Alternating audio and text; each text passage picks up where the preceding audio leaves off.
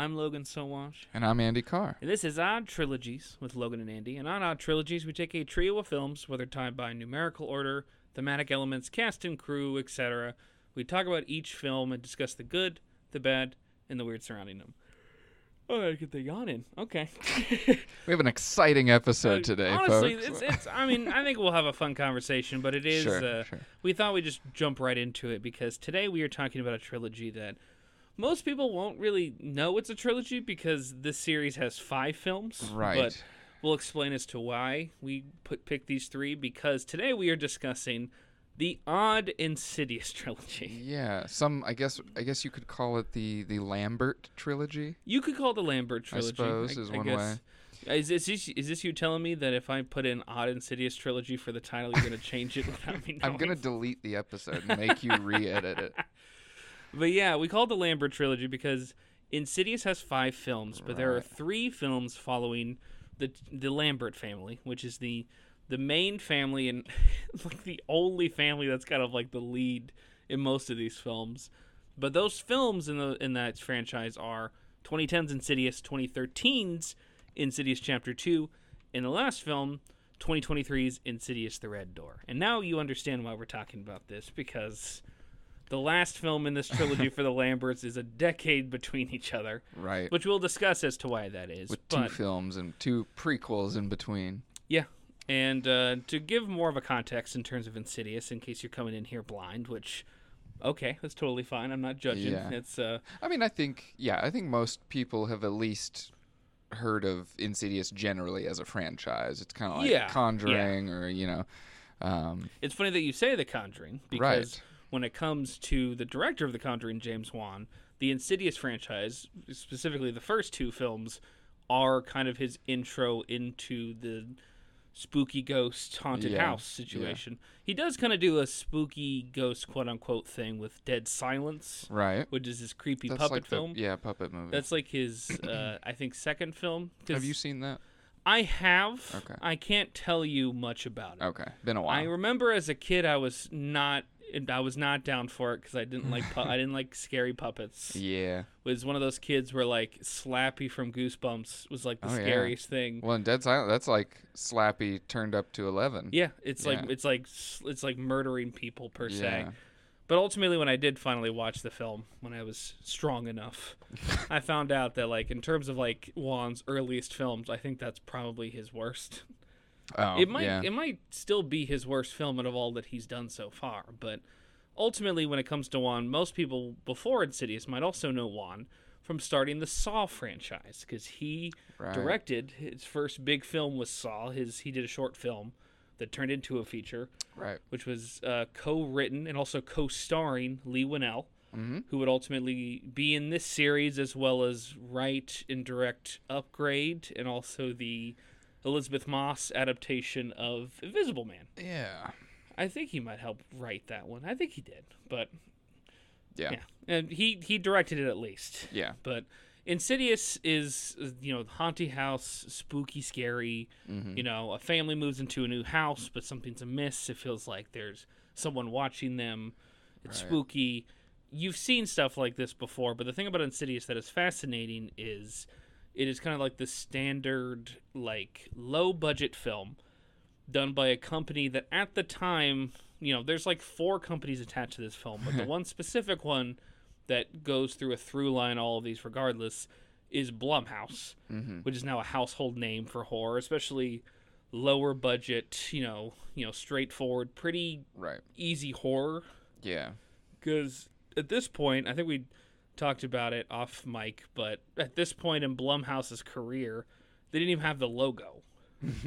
The logo doesn't even show up in this film. Yeah. Like, it's Jason Blum is a producer, as well as Oren Peli, who is mainly known for the Paranormal Activity series, which probably helped boost this film a bit more with its production companies. But ultimately, Blumhouse, hilariously, watching these 3 films goes from first film doesn't have the logo intro, the second film does, and then the third film has, if anyone hasn't seen a Blumhouse film in a while, has basically a legacy logo. Yeah, it's like an MCU animated kind of sequence, like, well, DreamWorks does it too, and DC and all these different figures. But it's funny that you compare it to DreamWorks when it's Blumhouse, but it's that's correct. Yeah.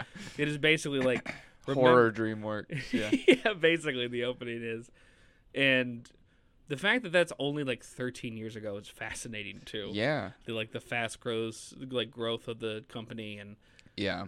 Well, and I feel like Insidious, the first one, was kind of, you could call it the dawn of Juan, but it was kind of just like, at least in my memory, like the dawn of kind of a new era in studio horror, where it was like people actually got really excited for big horror releases. And this, obviously the Conjuring movies were huge, and this is kind of James Wan's prototype for Conjuring. At this point, I think when this film comes out, or right after this film comes out, probably when Insidious Chapter 2 comes out, I think when this film comes out, Paranormal Activity 2 has already happened, or it's about to come out.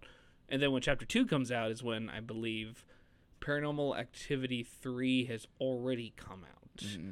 And those are films that, like, it's hard to gauge, especially if you maybe are a little bit older than us or even younger than us, in terms of like how popular those films were. Those were films that, theaters would sell out like showings, and people would still sneak in and sit on the ground to watch the Paranormal Activity film, which is fucking wild. Yeah, they were a phenomenon. They were. And it's no surprise that, having one of the creators surrounding Paranormal Activity, Oren Peli, involved with this film and production company wise, it's like, even though Juan has Saw behind him, and at that point Saw is like maybe 4 films deep almost, maybe even more, but like ultimately, even though Juan has that on his kind of his resume, it's probably like, studios are like, I don't know, this guy, besides Saw, his 2 other films are like the Puppet film and a Kevin Bacon, John Goodman, like Death Wish-esque film that I've heard is just a fucking downer. I heard it's also pretty decent, but I've also heard it's also, like, compared to other stuff in Juan's career, it's not the best. Yeah. Logan, you're sorry to rewind just a smidge, but your comment about Saw already being well into its, run by the time Insidious came out. Oh, yes. You should talk about this. There were 7 Saw films by the time this came out. Oh, that makes sense. Or it's the same No, year. You're right. Because Saw... And that's not me just, like, correcting you. That's just, like, what? These movies, like, it's weird to think Saw as a franchise being that old. You know what's funny about that, Andy? That deep. Is when I said that, I knew I was probably wrong, because Saw's actually one of those franchises I've seen every one of the films. Right. Because it's like it's such a clusterfuck of a series, but it's also really fucking funny. Yeah. And at that point, because I think Saw 7, if 7's out, then that's the final chapter. Yeah. So like the quote unquote final film had already been out at that point. Because I think Saw, James Wan's first film is, I think, 2004. Yeah. I think Saw is 2004. So Jesus God. Yeah, I was like 7 films in 6 years. That is fascinating. Well, after you said Saw was 4 films deep, I started typing into Google Saw 4, and it goes like 2006 film. I was like, okay, Saw 5, 2007 film. Okay, Saw 6, 2009 film. No. And I thought you were also going to bring up the fact that, like, now that we're talking about Saw, another one comes out in September. Right, yeah. It's called Saw 10, even though I think now we're at the point in the franchise where that's 11. Yeah. Because we got Spiral, the book of Saw, which came out a few years ago that I reviewed. Well, the rules are made up and the points don't matter. And honestly, in Saw, that's the perfect way to describe that series. It's the whose line is it anyway of horror. Yeah. So, I mean, again, at that point, to even put more groundwork in the foundation of where horror was in the late 2000s, early 2010s, Saw had already hit its final chapter. Paranormal Activity was like at that point where it was still selling out theaters, but it also was getting to the point where it wasn't even trying to hide the fact that it wasn't real, that it wasn't like a documentary. It was more like just like a playful, I feel like that was mockumentary.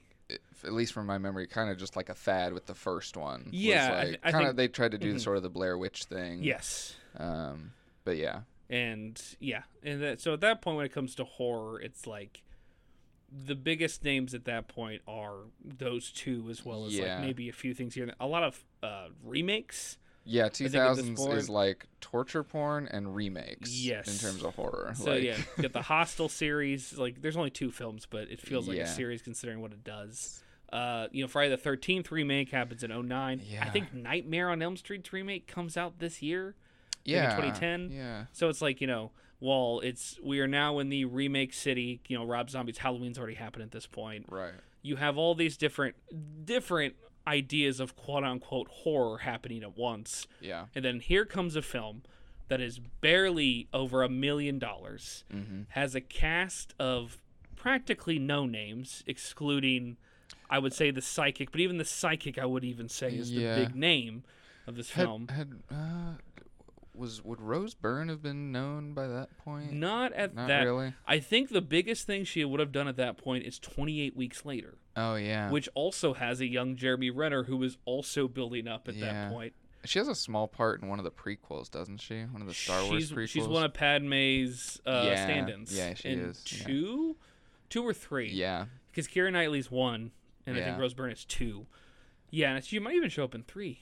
But, yeah. Yeah, she wasn't definitely not like a regular lead. Yeah, because like the leads in Insidious are Rose Byrne and Patrick Wilson. And I'm going to tell everyone now listening, because we've already talked about so many different actors we put in the pocket of like, yep, these are guys I would love to watch more movies of every time they're in. Yeah. We talked about that with Grillo. We talked about it during the Darabont trilogy with Thomas Jane. And now we're going to add another guy in that pocket with fucking Patrick Wilson. Right. It is astounding to think that the first time I had ever seen him in a film was a little independent film called Hard Candy. Have you ever heard of that? Yeah, with Elliot Page, where he plays a pedophile that Elliot Page entraps. Right. And it's fascinating to think that, like, that's the first time I saw that man and was like, oh, this is, like, again, young enough where it's like, well, this is a weird film for me to watch, but, like, I kind of like... He's doing a good job in this. Yeah. And cut to now with what his career has done, especially with what his career has done thanks to Insidious and The Conjuring. Like, now Patrick Wilson is a character an actor we put in our back pocket. Where it's like, when he's in something, I'm happy. Yeah. It doesn't mean it's going to be A+. No. But it does mean it's also like, oh, man, he's going to put his A game into it. I always enjoy him. Like... I don't always enjoy the movies he's in, but I always enjoy watching him. Because this podcast, we love Patrick Wilson. We do love Patrick Wilson, and honest to God, because it seems like this would be something that I would fucking love if happened. If Patrick Wilson even hears this, I would love to talk to the man. Patrick Wilson is our new Boo Boo Stewart. I mean, I would also talk to Boo Boo Stewart. We'll have them both on. We'll have all of them. Let's have Boo Boo, Thomas, Frank Grillo, and Patrick Wilson all at the same time. Yeah. Don't tell them why they're there. No.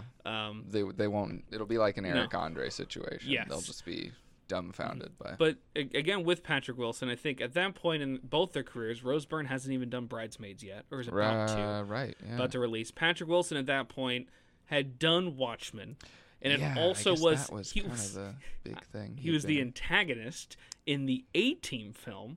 Yeah. Which is, I think, another bigger film he did. I think so. Yeah. And so ultimately, you have 2 actors who I think are really good, but at that point have yet to be given the chance to show how good they are in a film that ultimately, makes buckets. This is a film that makes $100 million+ on $1.5 $1.5 million budget, which is insane. Which is I mean, I know $100 million is like, small potatoes nowadays, but like on $1 million budget.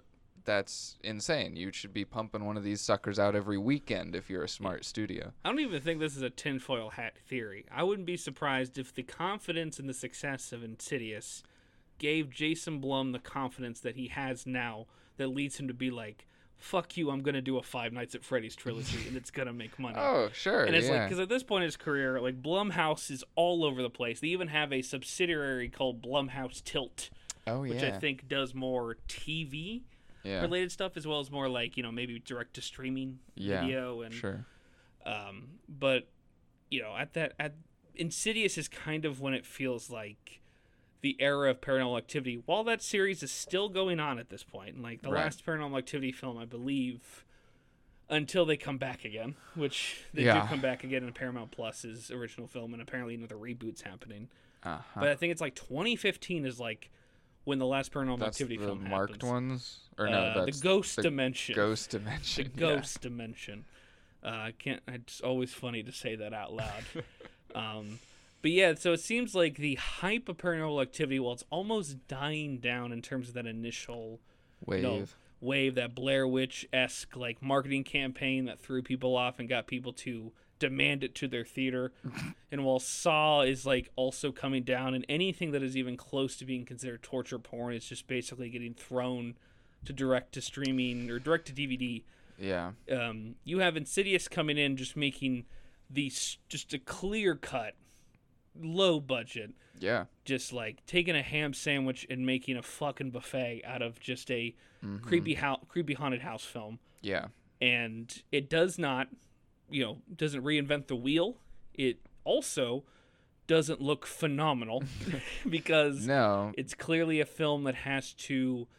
It clearly was a film where the style had to come from the directing rather than the actual cinematography. Right, yeah. And that is, I think, probably, if I had to pick one thing that made this film so at least perceived as distinct and original and fresh, it had to be Juan. Yes. 100%. Juan just swinging the camera around in weird ways and doing weird lighting tricks and stuff. Because, I would agree. This film, I don't think it looks good, but it looks interesting. Don't be too nice. When we talk about this, you were just like, this kind of looks like shit. Well, the second one is worse. The second one looks worse despite having a bigger budget.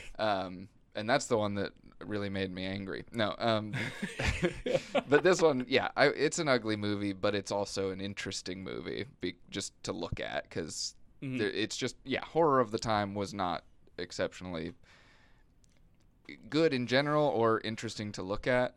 And this was somebody with a serious style and a love for the genre coming in and making his big swing. Yeah, Even though it's not like, like you said, it doesn't reinvent the wheel, but it is kind of a fresh coat of paint, I guess. He makes the simplest tricks work incredibly well in terms of just like, that that's an edit. That this is how they're doing. That like this is working because the score by Joseph Bashara is like hitting that violin hard to make you piss yourself.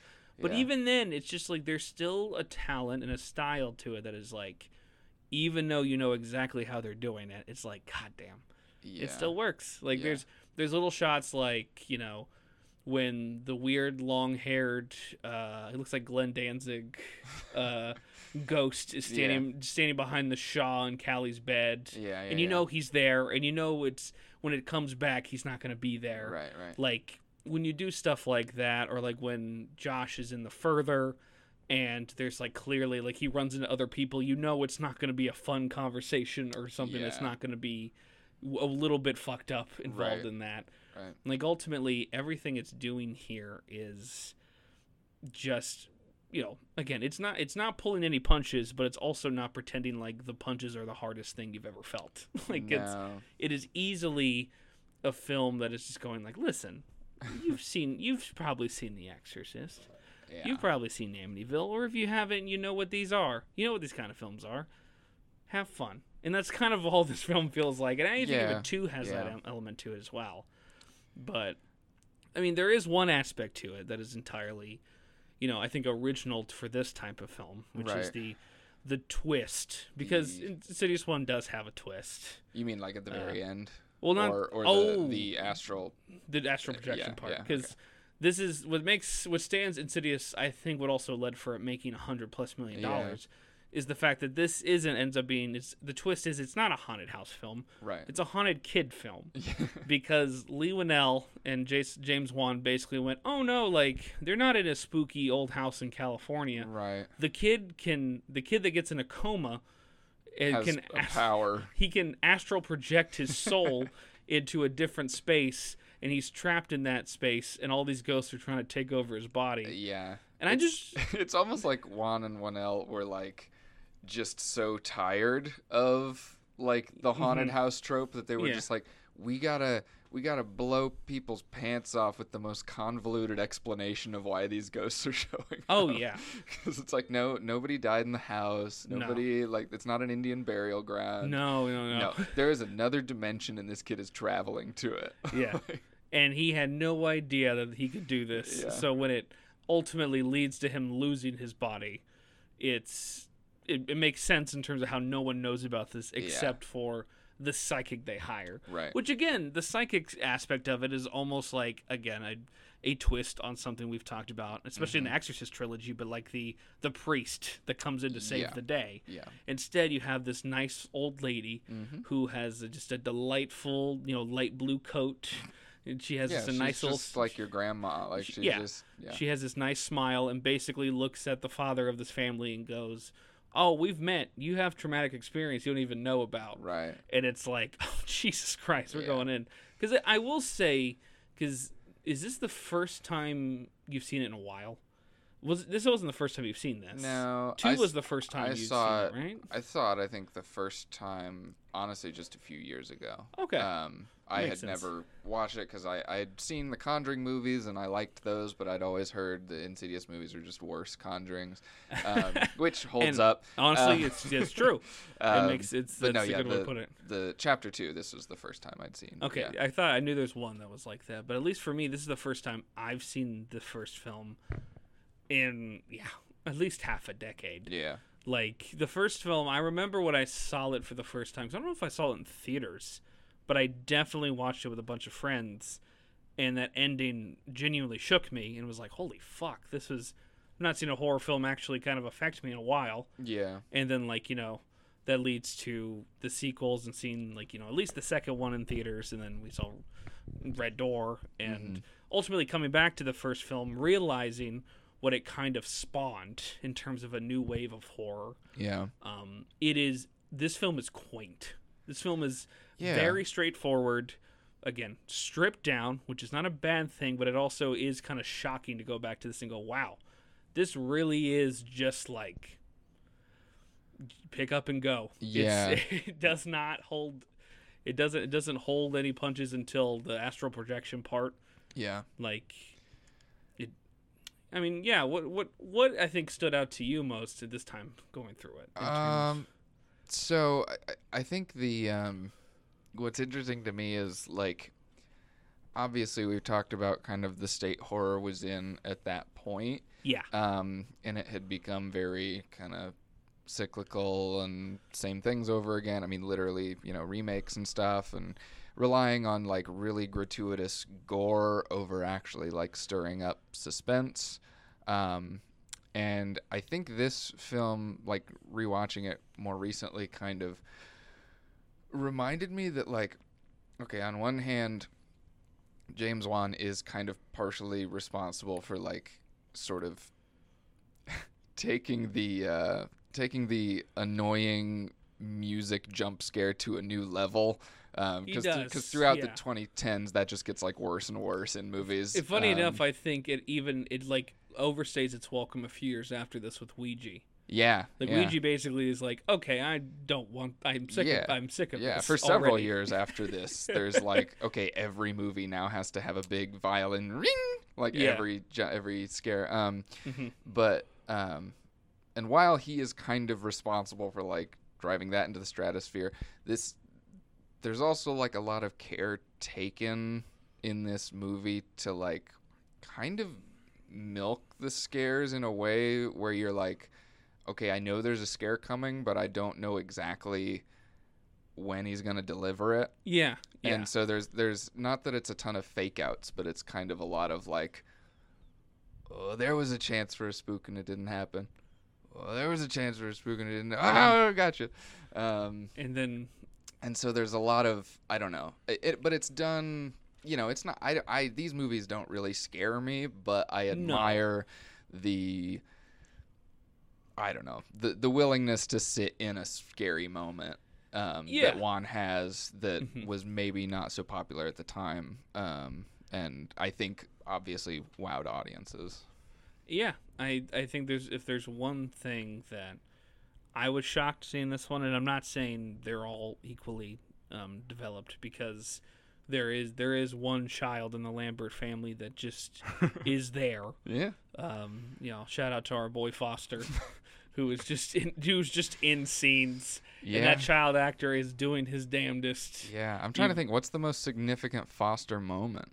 Is it in The Red Door? It is in Red Door, but like before, like in terms of young Foster, yeah, like it's probably in 2 when they help mom get away from. Yeah, I guess so. Yeah, when they help get away. Yeah, Foster's really just set dressing though. He really is, and that's funny to say because there's a literal baby in this film that does jack shit. Right. But like Callie feels more invested because it's like the ghosts fuck with that baby constantly. Yeah.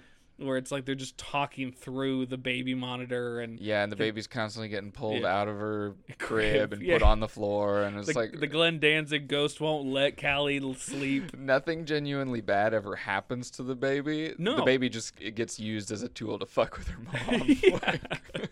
But it's clear especially now that we watched it just a few years back, like the Exorcist inspiration in terms of like just spending time with the family. Yeah, that's true. It is just, you're kind of just like, There's more family drama than I remembered. I forgot, like, I completely forgot the scene where, like, Rose Byrne is, like, trying to make breakfast for all the kids while the baby's crying, and Patrick Wilson can't do anything because he has to go to work, and there's, like, just such these mundane scenes. Yeah. And even knowing where it's going to go, it's just like, damn, they're fully going into this. Yeah. But thankfully it does lead to moments where it's like when normal shit is happening and they're not, really worrying about anything, including their kids. Like when that stuff's happening, that's when their guard is down.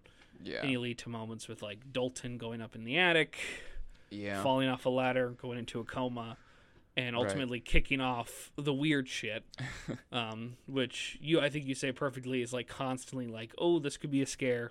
Nope. Yeah. This is a scare. No, just kidding. And then all of a sudden, boom. Yeah. And it still gets you. And it's still like, okay, fine. I get that.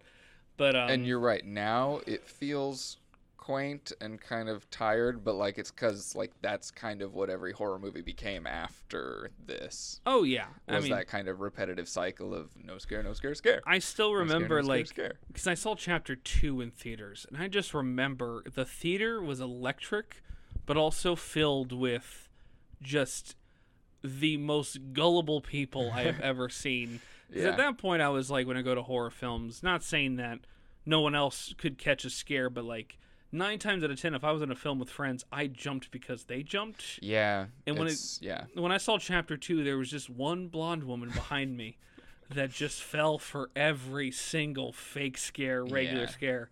And it's like the energy is so electric in a theater when it's full for a horror film. Yeah. And Insidious absolutely had that energy. Right. And you can definitely feel that even when you're just watching it by yourself. It's like, I bet if I saw this in a theater, a blonde woman would piss me off behind me, but also everyone would jump.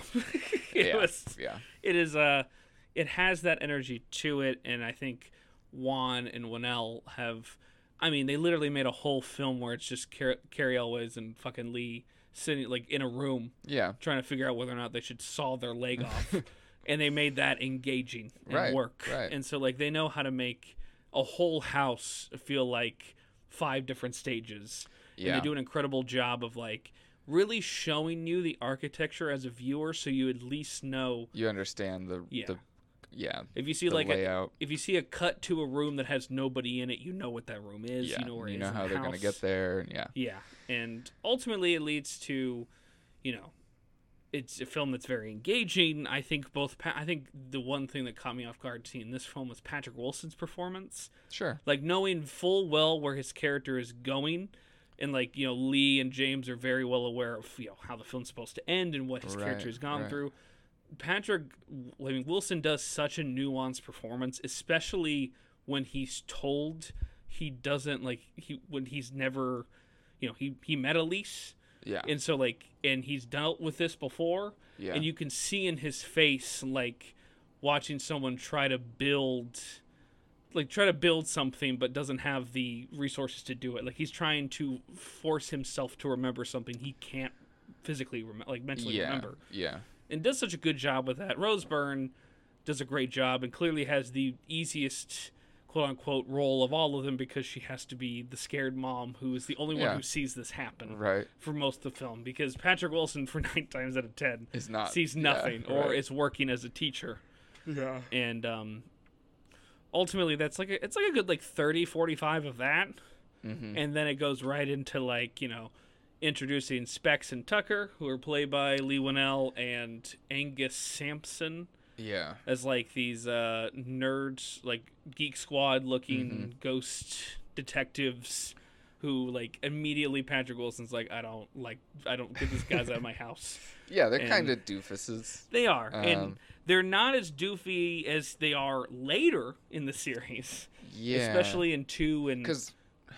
Yeah, they're really not in the first one that heavily, are they? No, the big thing about it is just Specs... They're just helping out. Yeah, Specs talks too much, and Tucker barely talks but is eating the whole time. Yeah. And I think... You don't really even know what each one does for one another. Honestly, it's not until the first prequel film where they talk about why they are a duo. Yeah. And it's funny because it's a stupid reason, but... ultimately, when Tucker and Specs get introduced, it almost adds a bit of levity because it's it doesn't feel like it could feel like a situation like in the first Paranormal Activity when I think there's a one point in that original Paranormal Activity a psychic comes into the house, stops at the front door and goes, I can't come in. Yeah. Instead you have 2 guys that are are they telling the truth? Are they full of shit? And then ultimately you find out they're not full of shit. They believe. They've seen ghosts. They're genuine detectives, genuine investigators, but doesn't mean they're great at fighting ghosts. No, yeah. When shit hits the fan, they're kind of a mess. Which is why when Elise gets introduced as the third of the team, who's the psychic who can see the ghosts and knows about what she calls the further, which is the ghost dimension, the spirit realm. Yeah. Is that what the... Oh, wait, no, that's Paranormal Activity. Never mind. Yeah, no, they don't call it the ghost dimension in the Insidious series. It's just the further, right? It's just the further, which is, if you want to do a poll to yourselves out there about what's cooler, the name further or the ghost dimension, I feel like it's an easy answer, but that's up to you. I don't think either one is particularly phenomenal. No. Because, again, it's it's basically the further is trying to give it an ominous sounding name, but when you listen to it now, it's it's kind of silly. Yeah, it's kind of silly, but it works. And again, I think Wan's a great director, especially when he's given a chance to flex and shine. And I think Insidious definitely, when it comes to the scares, while they are just some of the cheapest shit, I honestly think it's much cheaper in 2. Which is why I think in 2, where it's I remember when I saw 2 in theaters, I was like, that was fun. I feel like if they keep making more, the scares are gonna get worse. But it is what it is. But at least in the first film, and the second one does this too, where it's they set up so many gags just in your face that they're not gonna use until later, the baby monitor, the books on the shelf. The piano and the song in the piano that isn't even a thing until the second film. Which is really cool. Because I completely forgot that Rose Byrne's character is supposed to be a singer. Right. And she creates a song that is really touching for both her and Josh. It's his song. She wrote it for him. Yeah. And then in the second film, he uses that song to convince her that something's wrong. Yeah. And ultimately, there is... While as quaint and straightforward as it is, there is a lot of effort and passion put into the film. Yeah. And it's solid all across the board. And to be honest, even though I think a lot of the stuff that I really like, because even after this is maybe the 4th, 5th time I've seen this film, it's at the point now where it's when I see the lipstick demon reveal, it doesn't really do much for me anymore because you've seen it so many times. Yeah. I will say though, that knocked people's socks off. Oh, the first time. I think the reason why I saw the film, when I rented it and stuff, is because I saw that still. Yeah. And I was like, what the fuck is this? Yeah. And then you watch the film and it's it plays it so hard and so obvious as to what it's going to cut to, like something, oh, it's right behind me, isn't it? Yeah. But the fact that it does it so straight, it works very well. Yeah. And I think now when I watch it, I just think it's funny the fact that the guy that plays the lipstick demon is the composer of all three of these films. Yeah. And he plays it well for a demon with spooky claws, a wild face. I think like he has a snake tongue. Yeah. And hooves. Right. He's got hooves, which I don't think comes back in the Red Door. I don't know if we ever see hooves. His look changes drastically. It does in the third film. And it's not... Is he in the prequels at all? Yes and no. Oh, okay. I could talk about that. Like, they use him as like the cheapest of jump scares. Okay. To be like, hey, remember, this is an Insidious film. Oh, yeah. As if I hadn't watched a full film that's in the same world. Because both Insidious Chapter 3 and Chapter 4, might as well get these out of the way. The reason why we're not talking about those two in this trilogy is because they're both prequels that follow the psychic. Yeah. I call them the Wacky Adventures of Elise films. Like a double feature that is just following her life up until the first film. Right. Because in the first film... spoilers in case that this wasn't already clear for the first film. Elise gets fucking killed. Oh yeah. She gets choked to death. Right. And so at a certain point in the series, when they could keep it going further after the chapter 2, they just go like, "Oh, it might be kind of stupid if we just have Ghost Elise the whole time. So let's make a film about how Elise got her groove back, and also a film where she has a tragic family backstory."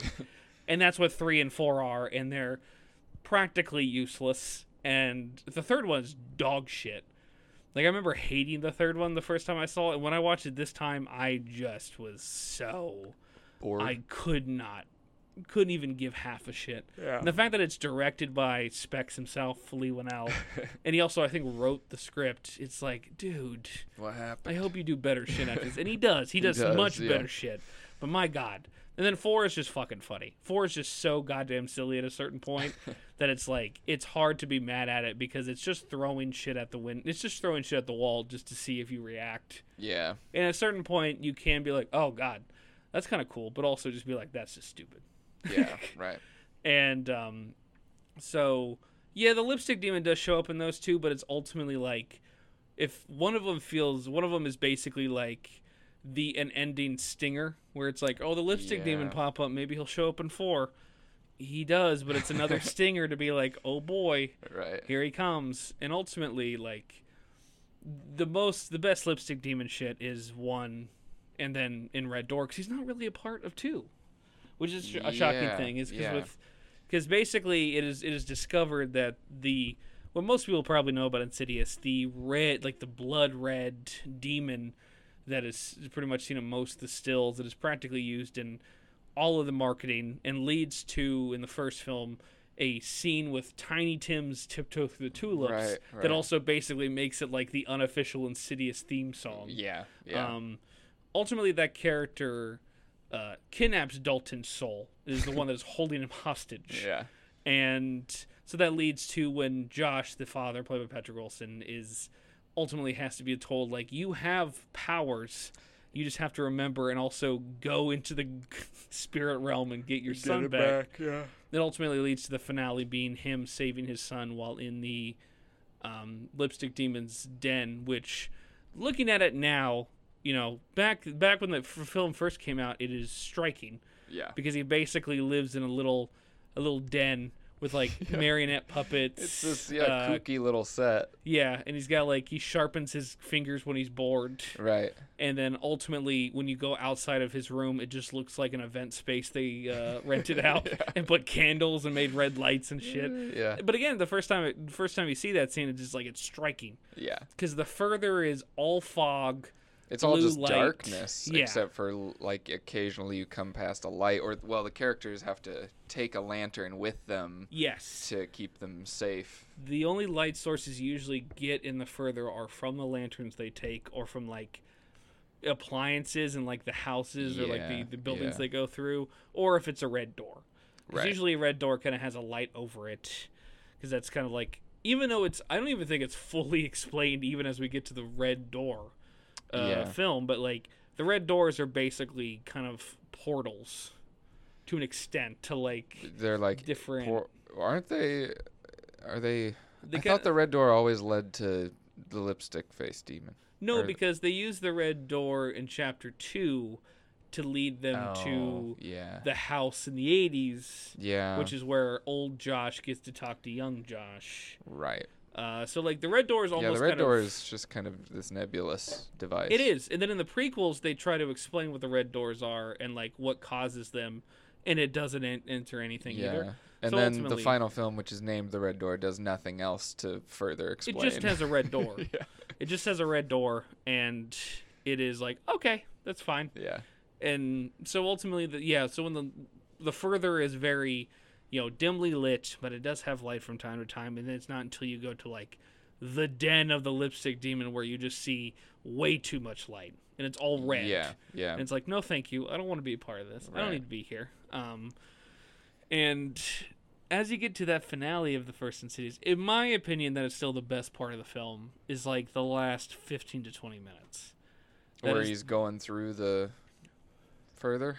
Yeah, when he's going through the further, when he saves Dalton, and then when ultimately Josh comes face to face with the ghost that haunted him when he was a kid. Right. Which leads to a good moment, because basically also something I completely forgot is at the beginning of Insidious, you see shots of a kid sleeping in black and white, and then like a random ghost outside of a window, and you end up being told that was Josh, right, when he was going through his there's kind these there's haunting. Like Elise shows him photographs of him, right?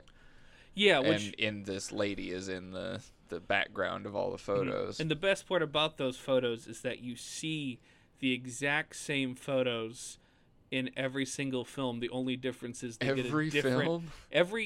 Except for 3 and 4. I mean, like in this trilogy. Oh, okay, yeah. In chapter 1, chapter 2, and Red Door, you basically, it's like the film has to stop for a whole to show Josh these pictures again. Right. But what's funny is that the actor that plays young Josh is different in every single one of these. They redo the photos. Yeah, because in the first film, it's just like a kid that you see in the beginning in the bed, and that's it. Yeah. He doesn't actually do much acting in the film. In the second film, it's a different kid that you actually see a scene where he acts, because there's a flashback sequence. The whole prologue in chapter 2 is basically Josh is haunted and how they stopped it, quote unquote stopped it. And then in Red Door, it is basically like reintroducing the idea of the astral projection stuff to Josh, and so he looks at the pictures again, right? Which is funny because in Red Door, there's also another set of pictures that he's looking at.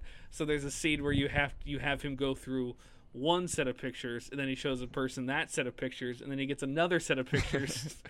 There's a lot of Patrick Wilson looking through pictures. Being like, and he what's does a this? Damn good job doing it. He really does. For someone who's probably seen him 1,000 times at that point, he really sells it well. Yeah. But the climax to Insidious is, I think, the best part of the film. I also think the ending twist is phenomenal. It's still, I think, is still rock solid, like shakes to core, like hearing Rose Byrne's exasperated, like, and then just cutting. It's just freeze frame. So fucking good.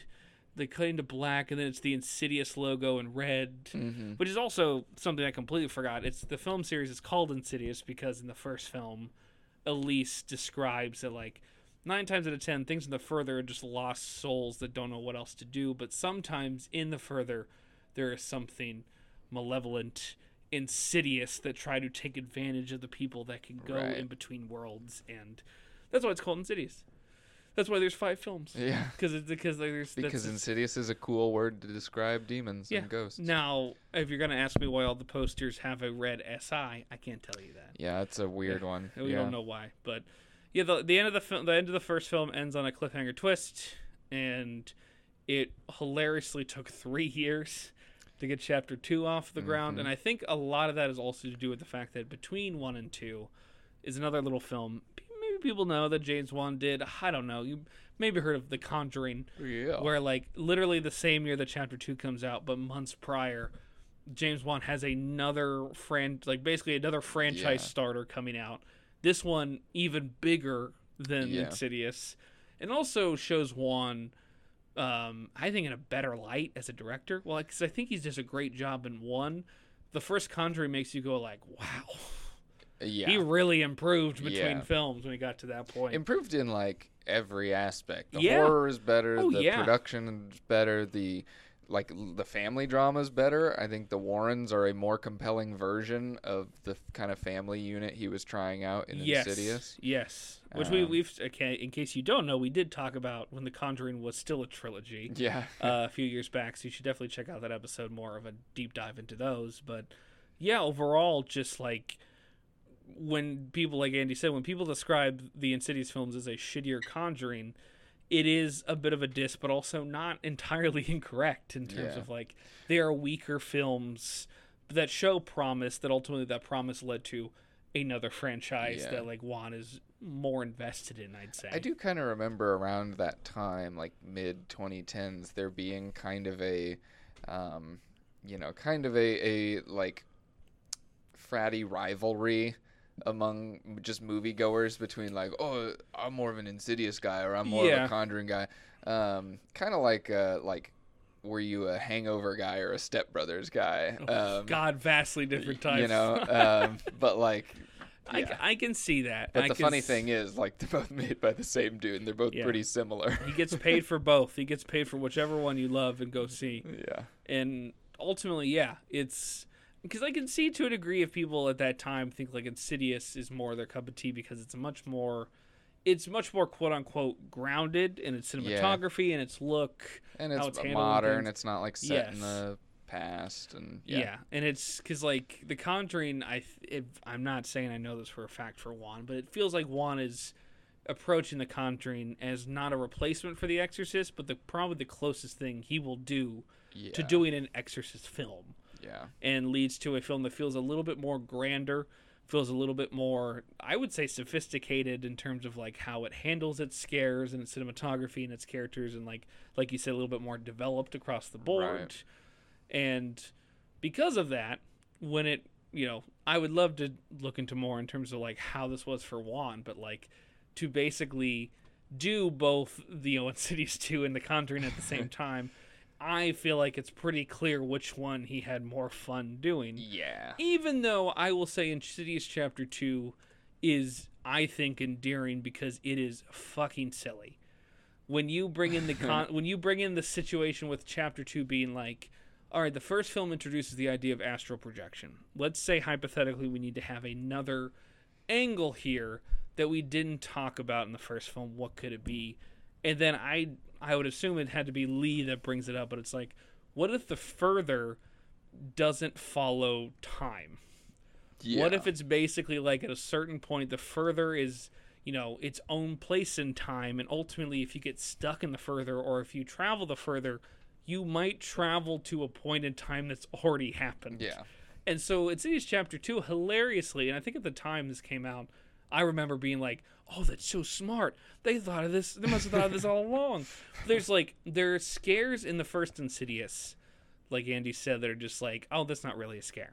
The ultimately Chapter 2 uses to be like, well, the reason why it wasn't a scare is because that wasn't a spooky ghost that did that.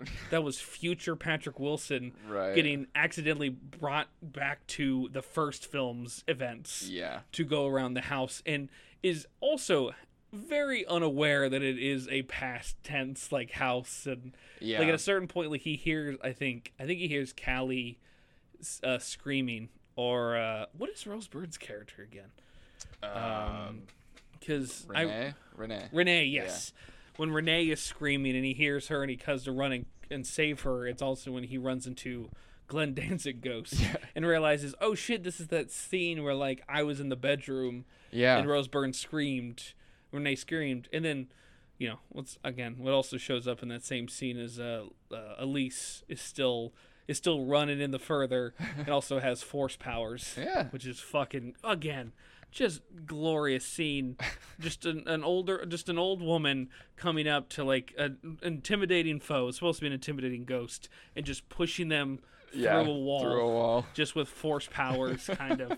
It's just I don't think that anything like that ever happens again. Not in this trilogy. In the prequels, probably. In the prequels, yes. In the prequels, it's funny because it's almost implied in the first film because Elise also calls people like Josh and his son Dalton travelers, is what her term is for people that can astral project. And she implies that she can't do that. Well, my God, in the prequels, it almost implies that she fucking can. Right. Actually, no, she can. At least they talk about it and they also make it seem like it's also a genetic thing because she also has another family member that can do that. Yeah. And so, like, but those are the prequels. Fuck those things. But in terms of these films, like, when you get to, Chapter 2 is just... It's balls to the wall, just silly in terms of, like, the new ghost antagonist. The returning ghost is developed in a way I don't think anyone would have anticipated in terms of the backstory surrounding it. Also not... Well, it's kind of like an explanation in the same vein as the explanation of the quote-unquote like ghosts in the first film. Yes. Like the first film was like, oh, these aren't just dead people who died here. It's another dimension and your son has superpowers. And this is like, oh, she's not just a bride. She's a man who was abused by his mother and forced to pretend to be a girl. Yeah. Like it's like Jesus Christ. The bride in black, because that's the ghost that is haunting Josh in the first film, ultimately is revealed to be a man with mental issues that met Josh at like right before he passed away. It almost seemed like it was implied that he was jealous of Josh because Josh was a normal boy. Right. Like a normal kind of dude, and wanted his life because, like Andy said, his mom abused the bride in black. I think is what's his name? God, his name has it almost has like a fucking James McAvoy and Split kind of name to it, like almost like a silly. Could be considered. You're talking a little... about who plays the like man bride in black? No, the actual bride in black's name. Canonically, like it's like Parker something. Parker Crane. Parker Crane. Parker Crane. Yeah, it's like Parker Crane is a man that tried to castrate himself. Yeah. And was admitted to a mental hospital, which is where Josh's mom lived, worked. And then Josh's mom was like, "Hey, I'll take you to work one day." And Josh met fucking Parker. And because of that, it seems to imply that Parker was so jealous of Josh that when he died, basically followed him around. Yeah. And also he dressed up like the bride in black because he also was a serial killer that killed women. Oh, that too. That too. Yeah, again, that's what's funny too is when he says that too. There's so much happening because the B plot of this film is basically Josh's mom teaming up with Specs and Tucker and a new psychic who is turned out to be who was friends with Elise and met Josh. He's introduced in the prologue as kind of a colleague of hers. And it's almost kind of implied that he's maybe more of a hypnotist than she is. Yeah. He has abilities as well. He can feel. I'd say if it was a Stephen King book, it's like he's got the shine. Right. But like he clearly can feel like the other energy as well as ghosts and shit. And it's kind of implied that his experience with Josh and his ghost shook him to the point of like leaving the business. Yeah. But yeah, the B plot is basically Josh's mom, Tucker, Specs, and new psychic man, trying to figure out why the fuck the bride in black is attached to Josh. And then the A plot is basically the film takes place right after the first Insidious. It is pretty much revealed that Josh killed Elise, but it wasn't really Josh. It was Josh possessed by the bride in black. So that means that Josh is stuck in the further. So a lot of the early film as well as like the start of the middle is basically Patrick Wilson just absolutely killing it as possessed evil Josh. Patrick Wilson is probably the best thing I can say about this movie because he's just bringing it as this angry demon in Josh's body, or angry ghost in Josh's body trying to kill people. If you like the further stuff in the first film, I think you like this one as well because I think they give you more further. They give you it's an explanation, quote unquote, but like they basically like the only way to save people in the real world is to like take out Parker Crane's mom. Who is like who's basically the main ghost, kind of terrorizing the family. She basically shows up, yells, "Don't you dare," and bitch slaps anybody in her way. And it's funny to see that now. And it's also funny to think that if you play video games out there and you've played like the new God of War games, Parker Crane's mom is played by fucking Freya. Freya, yeah. From those games. And she, I think, does kill it in 2. Sure. Like, again, that is an actress that, like, especially this time around, it was like, oh, not only did you read the assignment, you did your own work. Like, you know exactly what kind of film you're in. And I remember when I first saw 2, the shot where when they go like into a flashback of Parker's life and you see that Parker, like, they think it's a little girl they're trying to save, but it ultimately is Parker who has to pretend to be a little girl. Yeah. And like in that scene, it's supposed to be a flashback they're seeing in the further, so they think no one can see them until the mom looks up and is like looking at them and screams at them. Yeah. It gives me a little chills even though you know what's going to happen. I think it's still done really well. And it's whatever you want from that first film, you get more of, but I would say just a tad sloppier. Yeah, I think the scares are across the board just not as fun. No. In this one, for the most part. No. I would say the script is probably the most fun of aspect compared to the last one. Yeah, just the idea of, okay, Josh is kind of the villain now. God. That's kind of fun. Mm-hmm. The scene where, the scene where Tucker and Specs thinks it's a smart idea to let the psychic go in alone to take on evil Josh. Yeah. While the joke about the quesadilla that happens in that is not funny. Most of the jokes in Chapter 2 do not land. This one tries to have a lot more humor than the first one, and almost all of it doesn't work. I will say, I think both Chapter 2 and Red Door almost have, like, the type of humor where, like, there is a clip from Family Guy where Peter is alone in a theater and he just it starts laughing maniacally, but no one else does. Where it's like it's like it's making jokes for one guy to laugh really hard at. And ultimately, I remember in Chapter 2 the jokes did well. Like really? in a crowd, in the theatrical experience, which is like ha ha, like kind of stuff like that. But ultimately, like, watching it by yourself, you don't get that experience. You're just like, okay, we're doing this. But the scene where the psychic basically, like, when evil Josh is like, ask your little dice, what do I have in the back of my hand? Yeah. And you have Patrick Wilson pulling out teeth because in the canonical in universe explanation is like Josh is looking shittier and shittier because it's a dead spirit in a living body, and it doesn't mesh well. And it's like aging him. Yes, he's like getting old and wrinkly and gross. And it's great because when he goes full monster towards the end of it, like crinkly. Yeah, most of the movie is kind of trying to play it cool and like the ghost is trying to pass off that it is genuinely Josh. Yes, and it's not till toward the end where it just cuts loose. Yeah, and gosh. Wilson, I will agree with you, is the best part about this film. Yeah. And the script is just going for it a bit more in terms of like the sillier aspects from the first film, or even the films that like the stuff that you don't think is silly in that first film, but it's like, no, now that I think about it, that's kind of fucking silly. Yeah. Or it's like, the whole idea of astral projection, it's like how easily can you go in and out of that? And you see that with Dalton, where he's like, I can go into the further, mommy, to help dad, and basically just like falls in a corner in the basement and is just out like a light. Which I gotta say, as someone who has been told almost to a frustrating degree how easily I fall asleep, that was fast. Him going to sleep. And and it's like, I know this is a movie, but if I met someone like that, that's insane. Yeah. But gosh, 2 is just a lot of fun.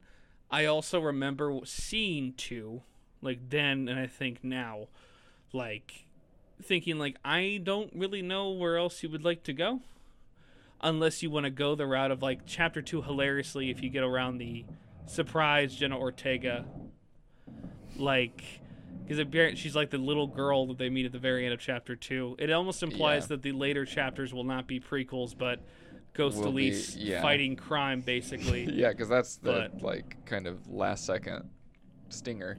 Yeah, and I wish they fucking made that for 3 and 4. Sure, yeah. Honestly, if there was an alternate reality where the Insidious trilogy ended after a third film where Ghost Elise fought stuff, Yeah. I think that'd be okay, well, too. See, then the Insidious franchise would have had to pivot and become an action franchise because Elise would be force pushing everybody around. Which is hilarious you say that, because that's basically what she does in 3 and 4. I think in 4 it's like, in 4 at a certain point she's like, it's almost It-esque, where it's like if you just believe it exists, you can bring it into the further reality, which is a vastly different type of thing that I think is hilarious. But it's clear in chapter 2 that like they're losing steam. Like they could definitely do more, but like maybe. And Juan is kind of interested in his other franchise. Yeah, because basically after this, he doesn't do chapter 3, thankfully, because of Furious 7. Yeah, he does his own. He actually makes a cameo in chapter 3 as a drama school head chairman. Yeah. Who, like at an audition, like the main girl's audition in chapter 3 for like a drama school. He's the guy in it. Yeah. And it's like, oh, that's fun. That's great. Good. That's cute. But ultimately, it's also like, thank God you're not involved in this. Yeah. Because you don't want to be a part of that. But he's doing Furious 7, and then when they're making chapter 4, I think he's probably knee deep in Aquaman. Yeah. Which I honestly think is even though I do not love Aquaman, I'd say sometimes I don't even like it depending on the day, but like I think it's better than chapter 4. So it's like one at a certain point is like, I think he's good with the Conjuring universe after 2 being like he's involved as a producer. Yeah. And that's it. While as in other situations, he, in the Insidious franchise, it's like, it's clear that like, it's probably mainly name. Mm-hmm. It is a situation where, when you get to ultimately where we get to the 3rd film, unless you have something else you want to talk about with chapter 2. No, it's just kind of the first one again, but worse. Yeah. And that's a good way to put it. I mean, if it ain't broke, don't fix it. Yeah. It's kind of like, it seems like the mentality of 2. And then, hilariously enough, going into our 3rd film, there is a decade gap, which I've already discussed the prequels that happened. But in between that, I will have to say that the landscape of horror, surprisingly enough, has changed again. Yeah. Where it's like when The Red Door comes out this year, it is now a situation where a cinematic horror universe is not hilariously the dumbest thing you can create. Yeah. Because it's still making money.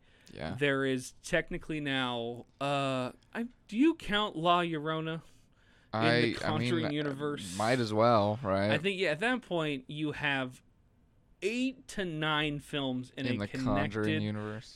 Conjuring universe, including, well, not even including that we have a Nun 2 coming out in Nun September. 2 on the way. And a Conjuring 4.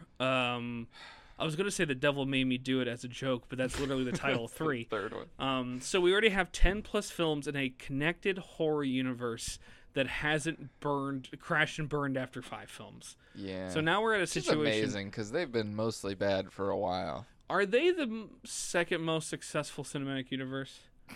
Wait, there's no way. There's no way they're...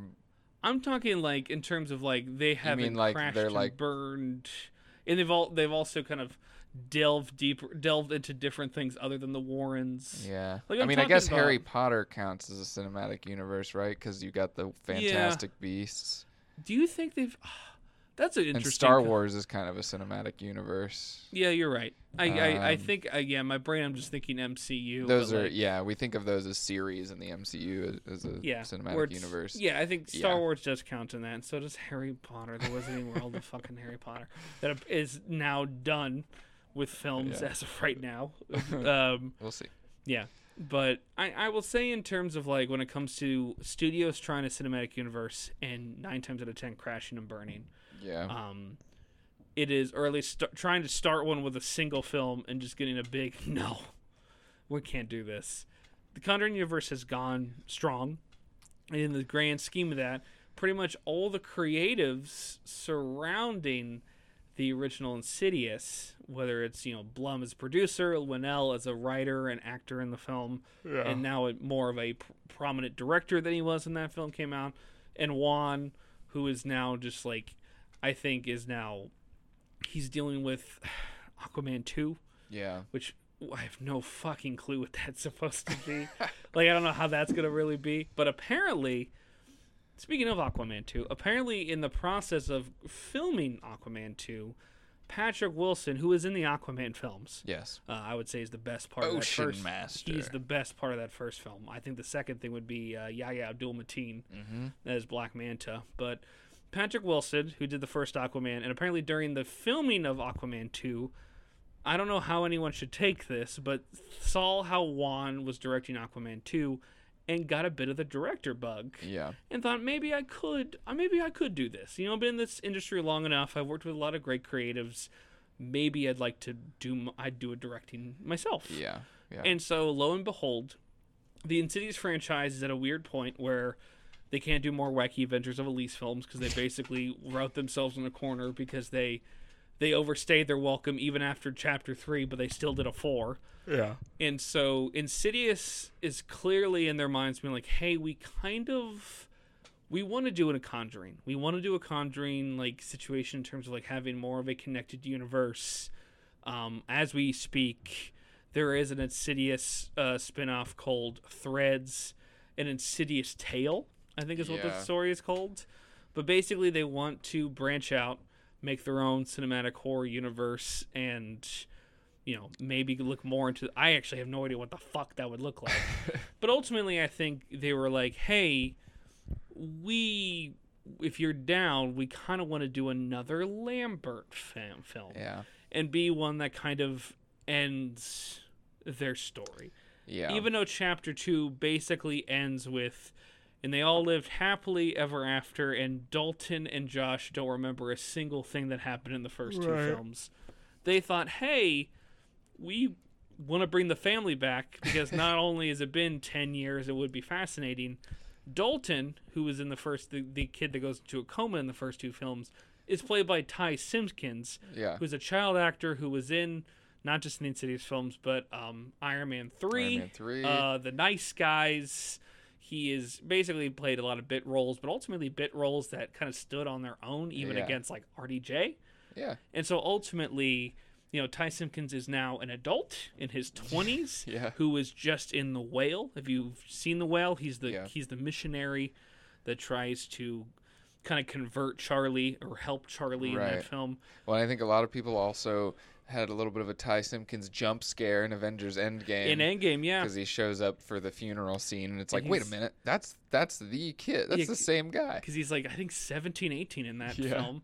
Just for that he's small so tall. role. He's so tall. His puberty's a bitch. Yeah. But now that it's like this kid is actually more prominent, he's in Oscar-winning films. You know, he's definitely has that point of like getting more and more more seen, more aware of. It's gotten to the point where in his career where people have like, you know, fun fact, that was the kid from Insidious. Like, he's been in this industry for that long. Right. That it's like, you know what? Like, it might be fun to bring the family back. Yeah. And, you know, even if we're only going to give Foster a few more lines, at least we let Foster speak. And also, that guy's still an actor. Yeah. And we're going to bring that same kid back. We'll bring Patrick Wilson back. We'll bring Rose back. We'll bring... Foster. We'll bring Elise back. They did not bring... I assume it's not the same Callie, right? It is not the same Callie. I actually double-checked because I was curious. If they had gone that far, I would have been shocked. Yeah. But I love... Yeah, because I had that same thought, too, where it's like, did they find that same baby? Yeah. And just, like, try to pull her in? And it's funny, too, because Callie only shows up in the beginning funeral scene. Oh, right. And then basically after that, it's like Josh calls Renee once and is like, what's up, Callie? It's not your weekend. Also, Callie's at a girls' night. And it's like Callie never shows up again. Yeah. But yeah, it is hilarious that Insidious has existed long enough that you could almost have a bit of a nostalgic tie to seeing the family. This almost feels like a legacy sequel. And it kind of is. Yeah, and it kind of is. And it's no surprise that, like, you know, if they want to do this film, you know, I think Lee didn't write the script. No, Scott Teems did. Yeah. But I think Lee helped with the story. Right, he did. And, of course, both Lee and James are busy doing their own things. So they're not going to be a part of it other than what story or producing. Yeah. And So yeah, they have a empty director's chair. You have a lead actor who's got the bug. Yeah. Why not just give him the shot? Sure. So with Insidious: The Red Door, you get the directorial debut of Patrick Wilson as well as the finale to the Lambert family story. And if the first question that you have is, well, is this film really necessary? The answer is no. But have any of them been necessary? have any of besides them been the first necessary? Also, there is some fun stuff in this. Yeah. I would argue that out of 3, 4 in the Red Door, this one I think is just a little under chapter 2 in my opinion in terms of likability, in terms of what it's trying to do. Even though I would say, and I think both Andy and I agree, it's the best looking of the series, but clearly looks the most like an actual movie. Yeah, but at the same time, his Juan's style is noticeably gone because he's not there. You don't have as much dynamic camera movement. To be honest, I don't want Wilson pretending to do Juan stuff or trying to do Juan. Yeah, it's just clear that one of the main reasons why I pitched this to Andy and why we want to do it is because when the first trailer came out, it hit me like a ton of bricks when I saw footage of this film. And I'm like, this looks nothing like the first 2 films, and honestly looks nothing like 3 and 4 that are almost trying to... Are they aping Juan style? To a degree, yes. Yeah. And so it's like, this is the weirdest, hilariously... looks nothing like the others. Yeah, this is the weirdest looking Insidious film, and also, when we were watching it, it hilariously, even though the first film, sprinkles in spooky stuff here and there, but ultimately is mainly just a drama. Insidious: The Red Door to me feels way more like a family drama than any of the first of the films, and arguably is more focused on the family, which I think is nice. I think it works well, and I think when it ultimately does start doing some spooky, scary ghost stuff, your mileage may vary in terms of what you think. I think the most I think this one's strength is its family drama. Yes. More so than its horror. I would argue, and this might be a point of disagreement between us, I would say this one probably does the family drama the best of the trilogy. I would agree, except for the Renee in the room. Well, sure. Renee gets very shafted. Because it's the reason why I would say that, and why Andy might agree to a degree, is so due to the end of chapter 2, Dalton and Josh don't remember anything that happens in the first films. Yeah. But they also imply that because of that, Dalton has always had a chip on his shoulder, especially after puberty, involving death, secrets. He's always felt like there's something missing, but no one's telling him. Yeah. And then Josh, on the other hand, literally becomes... It's not that he has dementia or Alzheimer's, but he literally becomes so foggy, memory and almost just function-wise, that ultimately he's a completely different person. Yeah. And due to the events that happen in the second film, which is basically evil Josh going up against the family, even though they know it wasn't Josh, Renee just can't really let it go. But also, it's something that he can't even remember. So ultimately, she just divorces him. Yeah, she erases his memory of the event that traumatized her, and then divorces him. Yeah, and almost still blames him to a degree. Yeah, not really meaning to, but as ex-wives go, she's still very communicative and supportive and that sort of thing. They have a relatively healthy relationship. Yeah, to the point where when for estranged people. Yeah, and to the point too where when this film ends, Josh almost implies hey, we might get back together. Right. And it's this is really the one thing that was she couldn't have just separated you. Yeah, it's not the best look on Renee because it clearly. Obviously has a massive effect on Josh, and obviously his brain is fogged up by the subconscious suppression of these memories, but also he's just clearly depressed by all of it. And also, by this point, we have now gone from a series that has lead of nobodies as leads to the point now where it's the Red Door clearly can't do much with Renee because Rose Byrne is fucking busy. Because at this point, know if both of those shows are still going on, but she technically has 2 shows on Apple TV Plus. Yeah. She's been in a bunch of films, including the fact that this year she is going to be in the Ninja Turtles film. Yeah. She's been in a bunch of comedies. She's done a lot of good stuff. Leatherhead, is that her name? She is Leather. She is the Cajun. At least in the 80s cartoon, she's it's like a Cajun crocodile. So, yeah. And I assume they're gonna do the Dundee thing more than anything. Like she's gonna use her actual accent. But between Insidious and Red Door, it's like she's done both the Neighbors films. She's done a bunch of rom-coms. She's got television shows. She's so much bigger than she was in that first one. Arguably, she is the biggest name in this film. Probably. Next to Patrick Wilson, who I think is she's been in more high-profile stuff than he has. But Patrick Wilson hasn't gone to the Frank Grillo, Thomas Jane straight to DVD, Redbox stuff as much. Patrick Wilson, I think, he almost evolved more into what we called the back pocket, I like that guy kind of films where but he's mostly just kind of been busy with Conjuring. Yeah, I think it's The Conjuring as well as doing fucking Aquaman and he also shows up in Annabelle 3. Right. Yeah, wouldn't be surprised that he's at a good point now where he's got I think several kids, he's happily married, he's making bank just being Ed Warren. He just has to show up and be like, Lorraine, what's going on? And he just makes a good amount of money. Yeah. Of course, I would like to see him get used more. Absolutely. In better things. And, especially musically after we watch this film. Yeah. In what is it, Conjuring 2, he flexes his chops, too. Oh, because he does an Elvis song. He does, and he's good. He's good in Conjuring 2. He's a charmer, that Patrick Wilson. Patrick Wilson. What a dog. I was going to say, what a cutie, but that doesn't describe him well. He did do a scamp. Way back, even before Insidious, he did a Todd Field film, the guy who made Tar. He was in, Yes, he did. Which I haven't seen, Little Children, but I've heard it's Winslet. great. I've heard it's great, and he's great in it, but I haven't seen it. There's another Watchmen alum in that film, fucking Jackie Earle Haley. Oh, yeah. He's in that film, too. I forgot. He's in Todd Field's last film before Tar. Yeah. So, it would be nice to see somebody rope in Patrick Wilson for a film like that again, He honestly would also have, solid energy for a Wes Anderson film. Sure.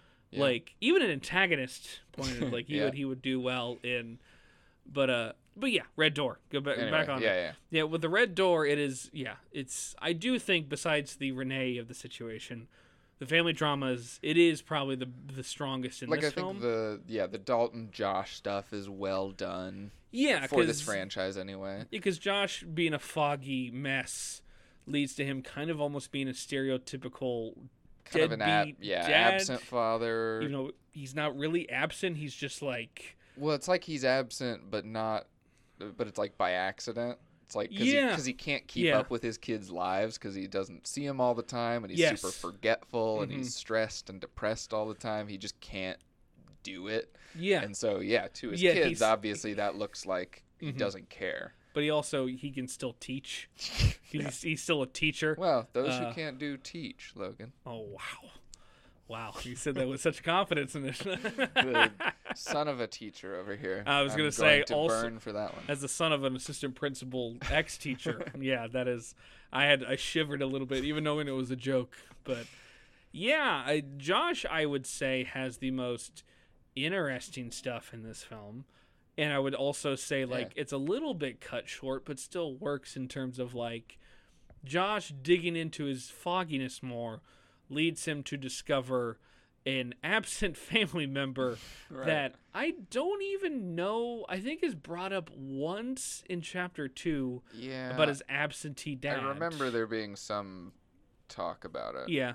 At some point. Like an absentee dad. And in Red Door, most of his story is diving deep into finding out that his father wasn't entirely just a shithead dad. Yeah, there was something that happened. There was something that happened, and it also is, since it's an Insidious film, it happens to tie into Josh and Dalton's abilities and Right. how their latent powers are now becoming more active as they're trying to figure out why they're so foggy. Right. And while this is happening, Dalton is going to college. It's a little bit of a college film. Right. It's kind of a lot of bit of a college film. No, you're right. It's a lot of bit of a college film, but ultimately it's odd because it is an environment you would never expect to see an Insidious film, and it's very clear that it's still pretty odd because there is probably the most I would say not ironically funny stuff is in the one house party scene that they have in the film. Yeah. Where basically it's like a frat party. Yeah, like Josh was just like, "Hey, I remember going to a frat. You should go, Dalton." And Dalton's like, "You don't really know me, do you, Dad?" And they have a fight, but ultimately he ends up going to the party with his new friend Chris. Yeah. Who is just his accidental roommate. His accidental roommate. She's a girl, so she's not supposed to be his roommate, but because her name is Chris, she gets assigned to his room mistakenly. Classic mistake, and she is the one that I think it's the most like in my head Peter Griffin, like just like clearly trying to go for those types of lines. She gets those kind of lame jokes, but I also, I liked her. It was just her performance. I think it's her performance because I like her too. Because I was charmed by her even when she had kind of a few too many jokes. Yeah, I think she is. Her performance. I think the actress does a really good job. Yeah. And Ty Simpkins, I think also does a good job. He's a good actor. And now that he's able to play Dalton as someone who is not sleeping is just there, like I feel like he does give enough into Dalton to make it interesting, especially when his artistic abilities lead to his latent powers coming out more. Yes, and he's going to art school, so yeah. He's very interested in art, and he begins drawing his traumatized visions and things.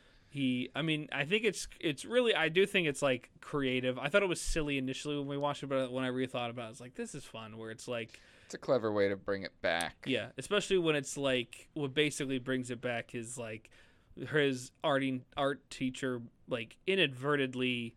unlocks his suppression. Yeah, it does like a retro hypnosis thing. Yeah. It's like on the count of 10, I'm going to go down from that, and I want you to free yourself of everything. And it's like, it works in the same realm, and it's like, even though that is on a degree silly, it's on brand with the rest of the series, and it works. Yeah. But with the house party scene, the house party scene is supposed to introduce the idea of Dalton astral projecting, at least being aware of it. Yeah. And because of that, there is a joke in the house party about like, listen, we don't want to have any accidents like the one guy that died in the house. Silence. All right, back to partying. And it's like, that is the most awkward situation. And then later on, I was like, oh, wait. We're going to see this fucking kid that died. Insidious movie. It's also weird because at least maybe this was just me and where my head was at, but like my initial reaction when he like stopped the party was like, we don't want anything bad to happen. Like I was thinking about all the Greek life scandal that's happened in the last few years of like frats getting shut down for sexual assault and things like that. For a second I thought that too. I just thought it was a poor joke. Yeah, I was like, are we really doing that? And then it's just a kid died and he's a ghost now. And also the guy who says that is wearing a diaper. Yeah. Because he's hilariously, he is making an announcement to the whole house, but he's a freshman. So, like, he's getting hazed. Yeah. Why is, like, it's Nick the Dick, I think is what he calls himself. Penis Parker. God. Yeah. Really. I bet Patrick Wilson realized that would have been better and, like, had, like, a Insidious 2 Patrick Wilson tried really hard to get Tom Holland for this film. Yeah, truly. Yeah, that's definitely something he would do. Yeah. He was like, this is our chance to get into the MCU. He can do this. Tom Holland can bring us in. Fuck Venom. Yeah. Insidious is the real MCU. He's like, no, Feige hasn't called me. I'm going to force my way in. But, yeah, that scene ultimately leads to him seeing the kid that I assumed, like, just vomited his guts out. Yeah. And probably just, like, drowned in his own vomit. And it is... his design's really good. Yeah. I think it's well done. I do think that the scare that happens involving the kid when he's under the bed and he looks up, very Evil Dead-esque, and I wasn't expecting that. And gross. You know what? very gross and very silly. And you know what? Even though I didn't like it at the time, looking back now, it's fine. Because again, like, yeah, it had been a long time, again, because I haven't seen Insidious in theater since Chapter 2, so it's been a decade since I saw one of these. Yeah. And I just remember, like, when we were seeing it in theaters, my butthole was clenched the whole time, because I was like, it's just going to fucking pop out. And I can't control it. Yeah. Like in Red Door, like, like it's like these scares, what ultimately led to, I think, like, some good moments. And I think the best scare stuff to me is the MRI scene. Yeah, that's a good one, and I very cool. I didn't see the trailer for this movie, but I heard that the entirety of that scare is spoiled in the trailer, so I forgot completely. I enjoyed the scene, but I can totally see where, like, if somebody watched that trailer and then watched the movie, they'd be like, well, I wish they hadn't given all that away, because it's a good scene, and I think it's one of the kind of, there's fleeting moments throughout the film that show Wilson's skill as a director, and I think something that he clearly learned from Juan is the patience in a scare, because there's a lot of, like, the film telegraphs that it's coming, but it makes you wait a good 30 seconds to 2 minutes for it to happen. I would even argue, like, my second favorite scare of the film is not even a scare, and that is at the beginning? Yeah, the prologue shot where he's in the car and there's clearly a ghost walking towards the car, and then he blocks the ghost, comes back, ghost is not in his car, it's just gone. There's no jump scare, it's just kind of setting the tone. Mm-hmm. It is, I think it's a great, again, showing what you said, like Wilson having the talent is like, it is showing the audience that while they do not remember their powers, the ghosts are still there. Right. And are still aware of them. Yeah. And it leads to, I think, a film that, like, as it starts, I feel like feels unnecessary initially, and then as it goes on and a lot of those breadcrumbs come back together to be a pretty decent cookie. Like, it is like, I think at a certain point we both looked at each other and we're like, okay, I kind of like this. Yeah. It went from like, oh God, I don't know where the fuck this is going. This feels like the bad ending to like, oh shit, this is kind of fun. And ultimately it does lead to a rushed ending, but still a fun one. In terms of the climax, I feel like a little bit is like, it almost has an air of like, oh, how is this going to tie up like all this together, and how is Josh going to be involved? And right, because they inevitably have to bring the lipstick demon back into play. Oh yeah, and he doesn't. He's certainly, is he on screen more than ever? Maybe not more than the first film. No, I don't. Yeah, I don't. Yeah, but he's on screen more than I expected. He's the most. I think he is definitely the most visible. Yeah, the most well lit. Which is kind of to its detriment. Yeah, he has to show up, but at that point the film is like almost over, and so you don't really get that much built into it. It's still shocking though. Yeah, it's like, surprising. I will say that, like, as somebody who is like, okay, when the fuck is this guy gonna show up? Yeah. And there are teases of like, oh, he's right there. Ooh, maybe he's right there. When you actually see the lipstick demon in its full, it is like, oh shit. Like, oh yeah, fuck. It's like in media res, like, oh god. But it also is like, when he shows up, it implies that, like, you know, he's blocking the way for Dalton to get out, and he ultimately still gets out. Yeah. And it's like almost like, wow, damn, that was crazy, dude. Let's go back. And it's like, you want to go? You saw that fucking thing nearly choke your friend. You want to go back? And he does, and it leads to, I would say, you know, I think the creepiest scene in the whole film, which is basically the lipstick demon making a shrine.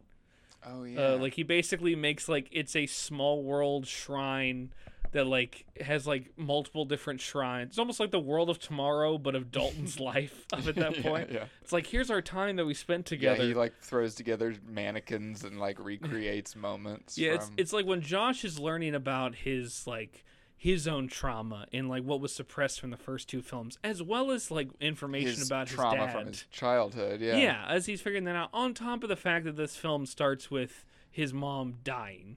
Right. His mom's dead. Josh is in a bad place. Josh is not in a great place, and he is getting a lot dumped on him at once. Yeah. While this is happening, Dalton is basically going through a theme park ride of like the lipstick demon being like, here's all the fun things we did together when I kidnapped you. Yeah. And it's like, this is vastly different ways to introduce us to both characters, and I am absolutely here for that. Yeah, yeah. And then it leads to a possessed Dalton.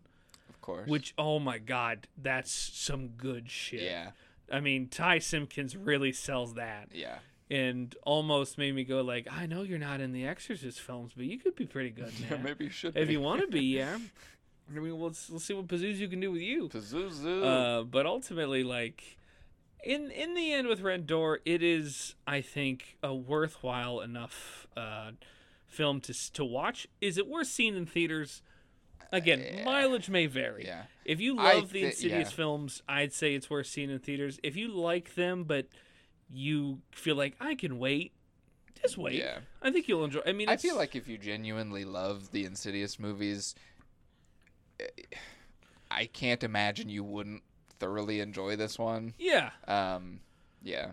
I mean, it's different tonally and visually, but like, it brings the Lamberts back. It does things with the Lamberts that you would probably want from another Lambert movie. It brings the lipstick demon back. It does scares the way you'd probably want. Like, I mean, it's the type of film where it's like, review wise, it hasn't been getting phenomenal reviews like at all. But like, it opened a week after Dial of Destiny. Or maybe the same week as Dial of Destiny. Yeah. And then it's in the week after Dial of Destiny came out, like Insidious pushed it off the top. Right. Domestically. Like Insidious had enough people kind of excited about it that they were able to kind of get number one in a weekend at the box office. Yeah. And I think make its money back. Like I think Patrick Wilson at one point said, thank you to all the fans that came out, and it's made about 10 times its budget back. Perfect. Fantastic. Like 16 million budget, made 160 million. I was wondering if it hit 100, and I was like, thank God. Yeah. And I'm glad that Wilson like has a success under it. So like whenever he does next, I hope he is able to do whatever any more creative he does. I hope he ends the film, whatever kind of genre the other film is. I still hope it's a ghost song that he sings on, because that's the perfect way to end any film. Because Insidious: The Red Door ends with a song by Ghost. It's sung by a Ghost cover of a Shakespeare Sisters song, but Patrick Wilson is featured on the song. Incredible! It was a blast to end the film like that. Yeah, and it's clear that people still have interest in Insidious, but I'm glad that it gives the Lamberts like a resting place in terms of like story wise, because like it does kind of do the annoying thing in modern legacy movies where it's like, oh, well, the characters did have a happy ending, but now we got to bring them back and make them all depressed so that we can give them a new happy ending. Yeah, and I don't kind of like Indiana Jones, and I do. Yeah, I think I did think about that too when we were leaving. I was like, why they came up like. Let these people rest, goddamn. It's like, goddamn it, like you can just let them be. Like, yeah.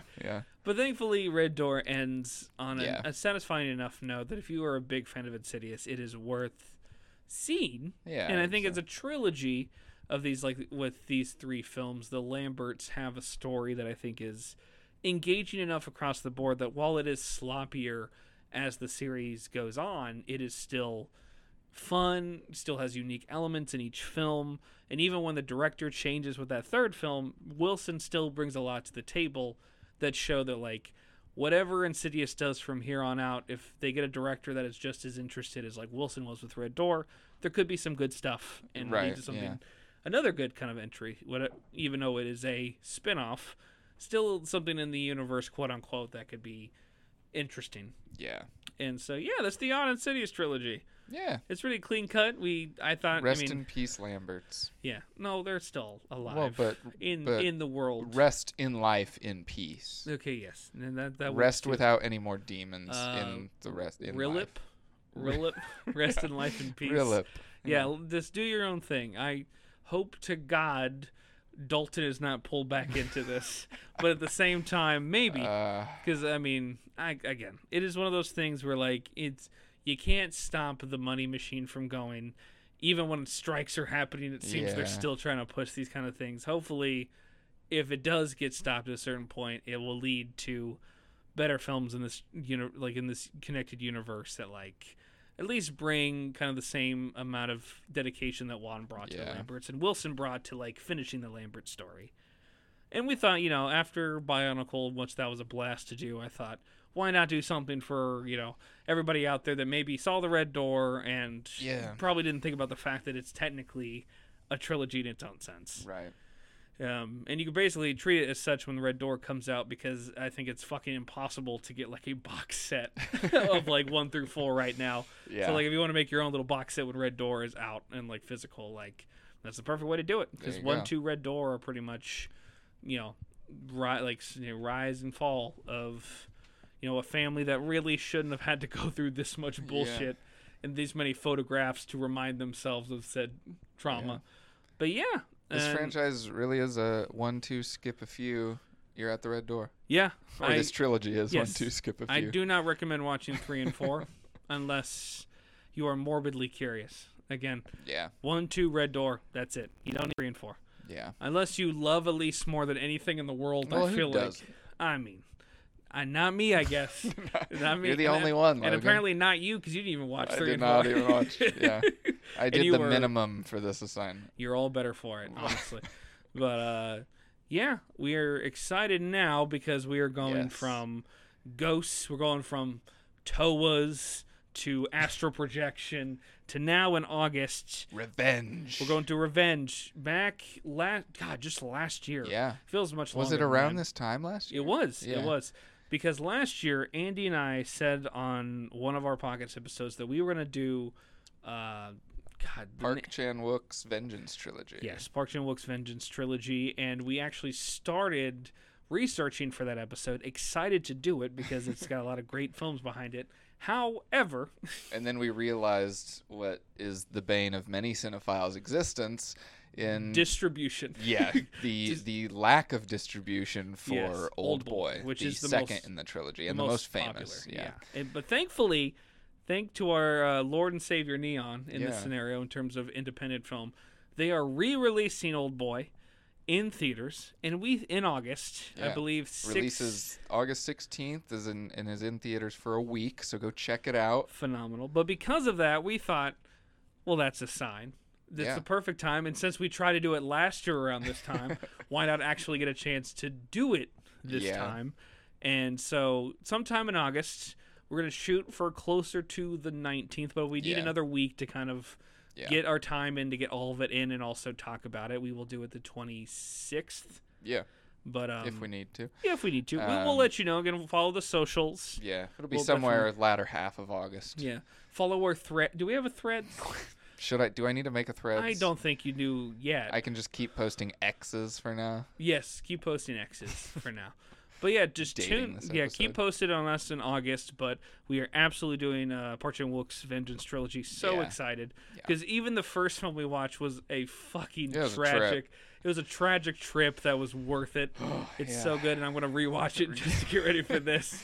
But at least I know now what I'm getting into. Right. But and in case you don't remember what that is, the trilogy is Sympathy for Mr. Vengeance. Yeah. Old Boy, and then is it Lady Vengeance? Lady Vengeance, yeah. Yes, so 3 films that are not actual 1, 2, 3. Directly narratively connected. It is thematic.